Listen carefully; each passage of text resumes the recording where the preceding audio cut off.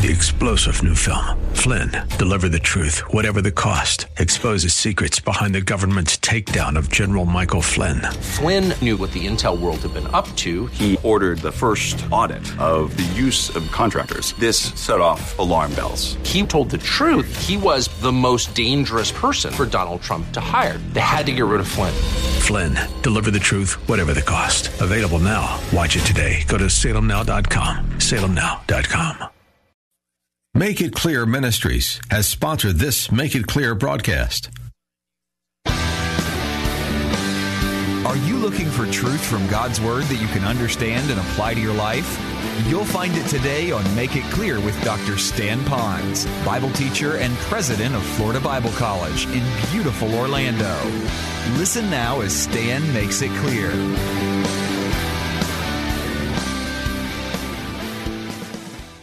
You know, Sunday after Sunday, it gives me great joy to be able to present a message to you that the Lord has laid upon my heart. And any pastor who's to preach generally spends a lot of time not only preparing the message, but allowing the Spirit of God to incubate that message in his heart. And for me, I enjoy God's Word so much, and yet at times it is very convicting for me as I see things here. I'm ready to preach, and I know I need to get corrected in my own life. But yet to be able to share God's Word with the people I love so much, I carry on my heart. I think of you often. I pray for you. Carol does the same. And then to have us get together like this on Sunday, I love the holy hum on the lanai before we begin, and sometimes how difficult it is to get you to come on in to get ready for worship because you're so excited talking to one another, and how you linger afterwards fellowshipping with one another. There are many churches that aren't just like that, and what a blessing that is. And it's a blessing too. Last Wednesday evening, you know, the Christmas Eve service that we had, and it was so special in here. The candles were all lit and flickering. The music was, in my opinion, the best music that we have had in such a long time here at this church. We had so many wonderful people singing and playing. We had our choir. We had the praise team. We had Mary. We had Dawn. We had Sarah. We had Deborah signing one of the songs. We had Pastor Charlie and Pastor Dennis reading from Scripture. It was just a wonderful time to get together and to be with you. And again, what a joy that was. And for those of you who are unable to be here, just know that you were missed. We love you and we care for you and we know you're where you should be, but at the same time, we loved you and we missed you. And you know, I guess as a pastor of a church, you want the church to really glorify the Lord. And one of the ways we glorify the Lord is to allow His character, His Christ-likeness, the character of Christ, godliness, to live within us and then to come out from us. And so that's why we've selected this series called the ABCs of Character Building. And even though we talk about a particular character trait, there is so much more than what I share with you. And I want to be very quick to tell you that I don't want to just merely give you a list of principles. I want you to see it in a bigger body than that and how important the character is. In fact, I think character is the foundation of all true success. A person may have money, but lack character. A person may have other possessions, but lack character. A person may be even lifted up with power and prestige, but still lack character. And character is important whether or not you have money or power or prestige or any form of resources. And that character that we need to have is not just a self-manufactured, sin-managed character. It needs to be really the character of Christ lived out through us. So character really is important. For example, if we looked at one character trait, which is attentiveness. Now, we won't study that. There's so many character traits, but just think with me for a moment about that one character trait of attentiveness. Here's an example. Husband and wife are in the morning busily getting ready to go off to work, and the wife says to the husband, "Would you please pick up Amy today on your way home? I'm unable to do that because I have some things that I have to do, so I won't be able to do that." Well, the husband, whose mind is already on an early morning meeting that was very important, said yes, but really wasn't listening. He wasn't attentive. So he led her to believe that he agreed that he would pick her up, only to find out that when he arrived home for dinner, that he had neglected to pick up his daughter. And so what did that do? It became a domino effect. The poor frightened daughter not knowing who was to pick her up. The wife was reasonably upset because she counted on the husband to do something that he said he would do, but because of inattentiveness, he didn't do it. And then, of course, what that does to a man, and you men know sometimes when you do something like that, you want to kind of blame a little bit, but in reality, you know that you've really goofed and you've really blown it. And so really, when we have character that's missing in our life, it affects us personally. We know that we don't. And then it begins to affect other relationships around us. But most important, when we don't allow his character to be in us and then lived out through us, we have a hindered relationship with the Lord. And oh, how that grieves the Lord. And really, I believe for a true Christian, it even grieves them because they know that they're missing that particular character trait. And so what I've done is I've tried to put for you a definition of character, biblical character. Would you look at it in your little outline there? And I'm going to read it to you, and in just a moment, we're going to read it out loud together, because I believe there's some rich principles just on the concept of character. So character is the combination of moral qualities which show forth the righteousness of Christ in and through the life of a Christian. And so it's not just one character trait means that you have character. It just means that we have that one character trait. But true character of Christ is the embodiment of all of his character in us, lived out through us for the glory of God. Would you read that little definition out loud with me together? And so as a family, we have ownership, at least hearing it together. Character is the combination of moral qualities which show forth the righteousness of Christ in and through the life of a Christian. So we're taking Christ's righteousness and his character to let it live out from us. Well, today we're going to learn about another character trait. It's the character trait of benevolence. Now, notice how the 28th president, Woodrow Wilson, linked together character and benevolence. And here's the quote, as you can see. He says this: "If you will think about what you ought to do for other people," kind of the concept of benevolence, "your character will take care of itself." And you might want to think about that. There's some truth in that as we begin to think that our life is not for ourselves, as it says in the book of Philippians, but to be lived out for others, how important that is. Now, before I give you another definition on what true benevolence might be, let me remind us of something. As we talk about benevolence, some of you might be scratching your head and you're saying, well, benevolence means to be giving things and giving gifts and stuff like that. And this is the holiday, and I sure did that. I sent out my letters. I gave out my gift cards. I gave gifts to people. I did a little random acts of kindness with cookies and brownie and fudge and some of those kinds of things. Well, for those of you that are listening to me maybe for the first time, let me introduce to you our fellowship here at International. We are loaded with people that have genuine benevolence that is beating deep within their heart, and how great that is. So you might again say, well, why are you parking on this? It's because I'd like for all of us to know that sometimes benevolence goes beyond a holiday that sometimes triggers our benevolence. You could think about that. Mother's Day sometimes triggers our benevolence toward our mom or toward our dad. Maybe Valentine's might even trigger a little bit of benevolence toward our mate or a boyfriend or girlfriend that it might be. Birthdays will trigger some form of benevolence. Maybe when someone goes through a crisis or tragedy, that might be a little bit of benevolence. But really the true character of benevolence is something that doesn't often need to have a trigger to set off our benevolent spirit. It's something that we already know that we are. Well, so let's talk about benevolence. What does it mean? So just taking it from a regular dictionary, you're going to find this. It says that it's a disposition to do good or kindness. It's just, in other words, it's just who you are. It's your disposition to do something good for other people. Well, then I went back to the first dictionary in the American language, the Noah Webster Dictionary, and he says this. He says benevolence is the love of mankind accompanied with a desire to promote their happiness. Well, I know that if I do a good deed for someone, it could make them happy, but generally a good deed for someone else should really promote their well-being, and maybe partnered in that could be some happiness, but it is looking out for other people. So maybe Woodrow Wilson had something together with Noah Webster. Well, then I went into Scripture and I wanted to find out, what about the Bible? What does it say would be a good definition of benevolence? Well, when I went through a couple of translations, both Old and New Testament, you might be chagrined to know that I couldn't find the word benevolent or benevolence in there. So I thought, how can I present this to the people? I really felt in my heart that benevolence is a biblical character trait.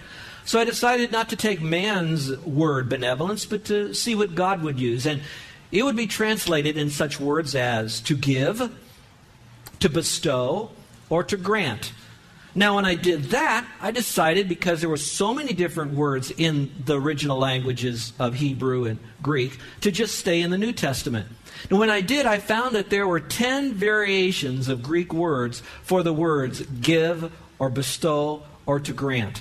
Now, I'm not here trying to give you all these Greek words. Some of you could care less about that. But what you do need to know that the concept of giving is rich in Scripture.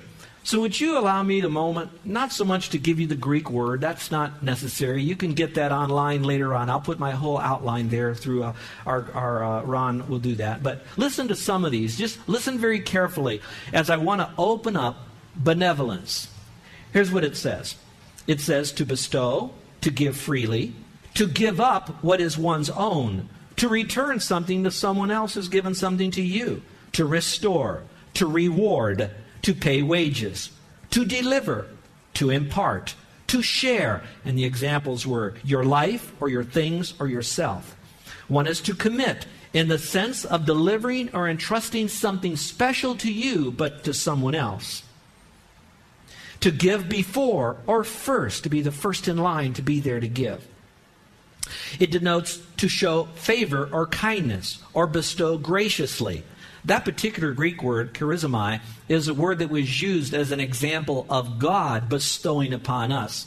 So we have an example of the character trait of benevolence, so to speak, in God. And we know where He lives once we trust Christ as Savior. It goes on to say it means to hold out or to hold towards someone. It means to furnish, to provide, to supply, to minister even. And it also means to assign or apportion, pay wages. And finally it means, and I like this, to give more and to add to. Well, taking all of those together, I've chosen to put together a definition of benevolence that I think could still work for us, that would be biblical and practical. So if you'd like to look at that now, you can fill in the blank if you haven't done that already. I want you to listen carefully. It goes like this. Benevolence is demonstrating an attitude of generosity by giving my time, talents, and treasures to meet the needs of others. Now, if you've already written that down, demonstrating an attitude of generosity, I think that's important because it begins with an attitude of generosity. So the question you have to ask yourself would be this. Do you have a difficult time giving something of yourself away to others? Now, let me remind you of this, especially those of you who know Christ as Savior.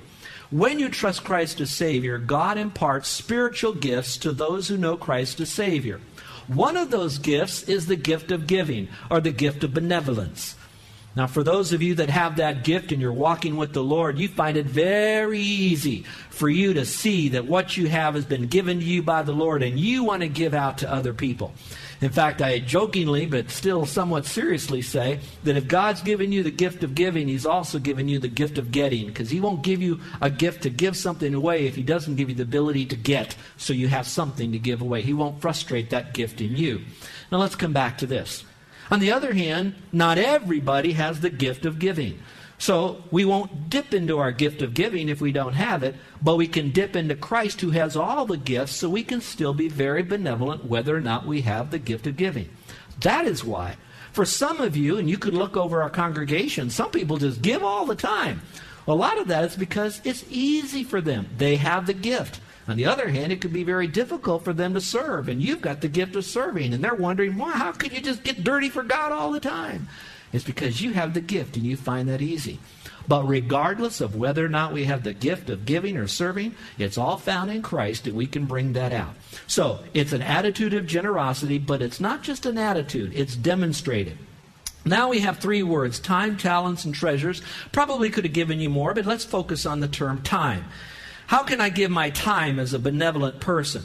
Well, your time could be linked up in being a good listener when someone wants to talk. And you know those chatty Cathys in your life that sometimes just want to rattle. Sometimes in their rattling, they're able to get their thoughts together and finally get it out, and they just need someone to listen to them. So for you, it doesn't take talent to do that. You don't need money to do that. It just takes the highest commodity you have, which is your time. Some of you, it doesn't take great skill to drive a car, but you're going to give your time to pick up someone else's kids from school or at a soccer game. So you're giving your time doing something. The second word there is talent. Some of you have been given some tremendous talent. It could be counseling. It could be helping someone else.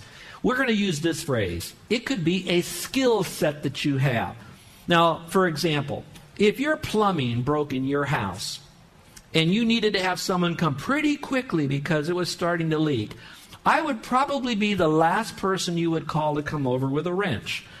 I don't have the skill set of being a plumber or an electrician or a carpenter. I can dig, I can paint, and little things like that. On the other hand, you might call me, and it's just maybe I would have in my network people I know that can do some plumbing for you. And so I'll give you my time by calling, but not my talent. So some of you can give talent, but you can't give time. Some of you can give time, but not talent. But it should come from a heart that has the disposition to be benevolent, and you're willing to demonstrate it. The next word is the word treasures there, of course, and you know what that is. Sometimes it's actually objects. It could be money. Some of you have been blessed financially. Some of you have certain businesses that you have commodity of things that you can give, and most of you do that already, and we're grateful for that. But you can look at resources, things that you have that you can impart to others. But look at the last phrase. It's not just to give your time away indiscriminately. That's wasting your time. It's not just use your talent to try to fix everything in the world for other people. It's when they have a genuine need that you're there to be a need meter. And so it's wrapped around the needs. So I hope that might work for you. It does for me.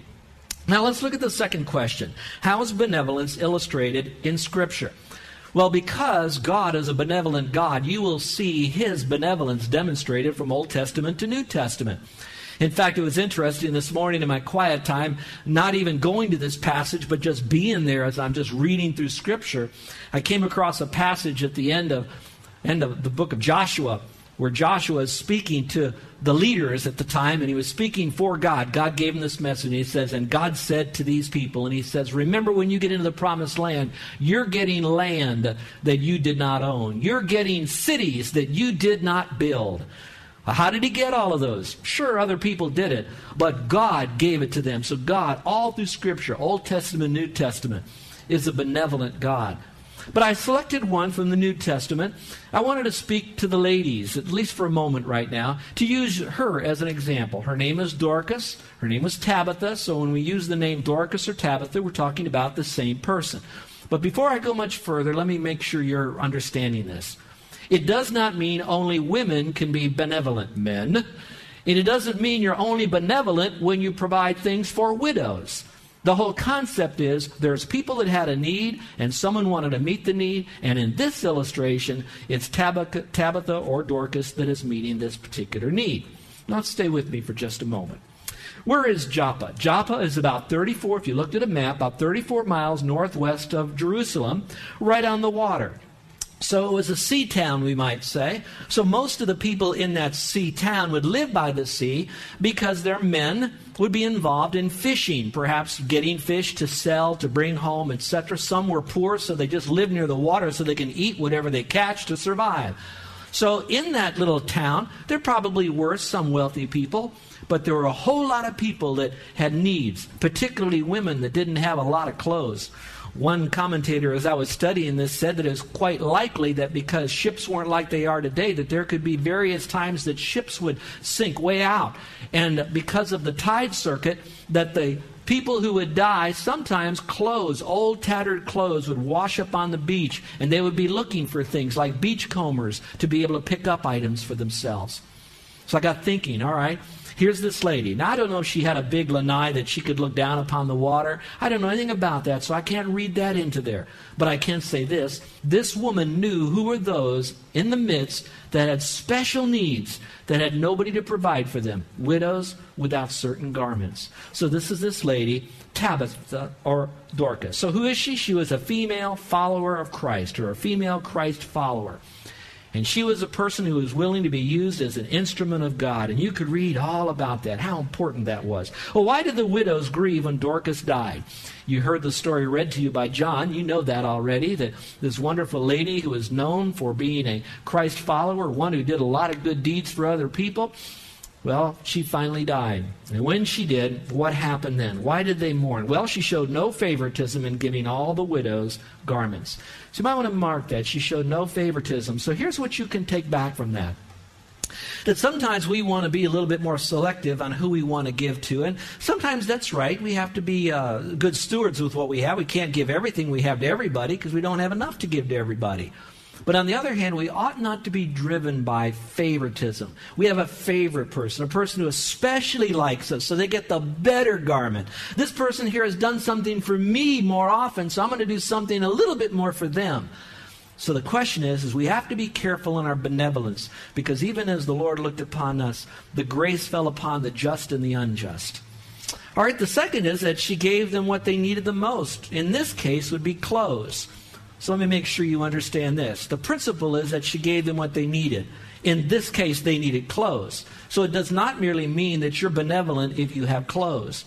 Now, may I quickly say this, that there are some churches that often have what they call clothes closets or food pantries. In fact, one church I pastored, we had what was known as a benevolent fund. All of that was good. Clothes for those who needed clothes, food that needed clothes, benevolent fund for those who needed a little bit of cash to take care of a rent payment or electric payment, something like that. So again, it's across the board. But in this case, the illustration would be for clothes. Why would these women need clothes? They were widows. No husband to provide for them. And you can know what those needs might be. So they needed most were clothes. The next is she gave her time, energy, and resources. These were handmade garments. I don't read anywhere where she went to a garage sale, Ross's, or perhaps even to the flea market. She made these herself. I was talking to Pam Kong's dad. After we prayed with the family and read Scripture, I said to them that I'm going to wait outside in the hallway if any of you want to speak with me. And so the father and son came out, and they didn't share anything personal. They were just having this time of reflection. And he said, I've been married to that woman for 60 years. What a wonderful woman she was. And I commended him on being faithful to his marital vows and the legacy that they've left with their family and grandkids, etc. And he said, she's so talented. And I said, really? Tell me about some of her talents, because I even told the family I did not know her. I met her maybe once, maybe twice, but I didn't know her. He said, oh, she loved to sew and to cook, even though she had a job working for the state.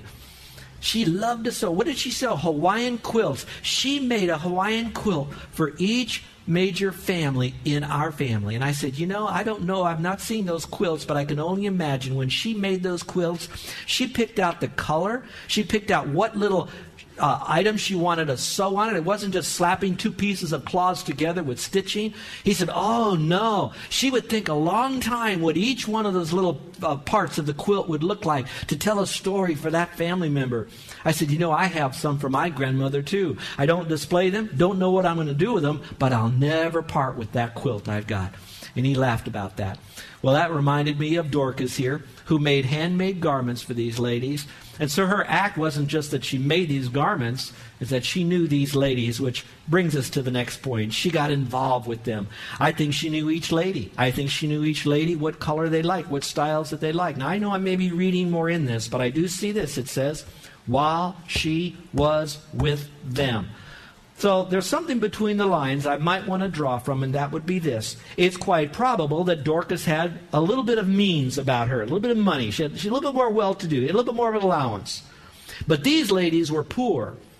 But she still was willing to, quote, hobnob with those who didn't have. There was no class system between Dorcas, who had some means, and the poor widow ladies who didn't. She was with them.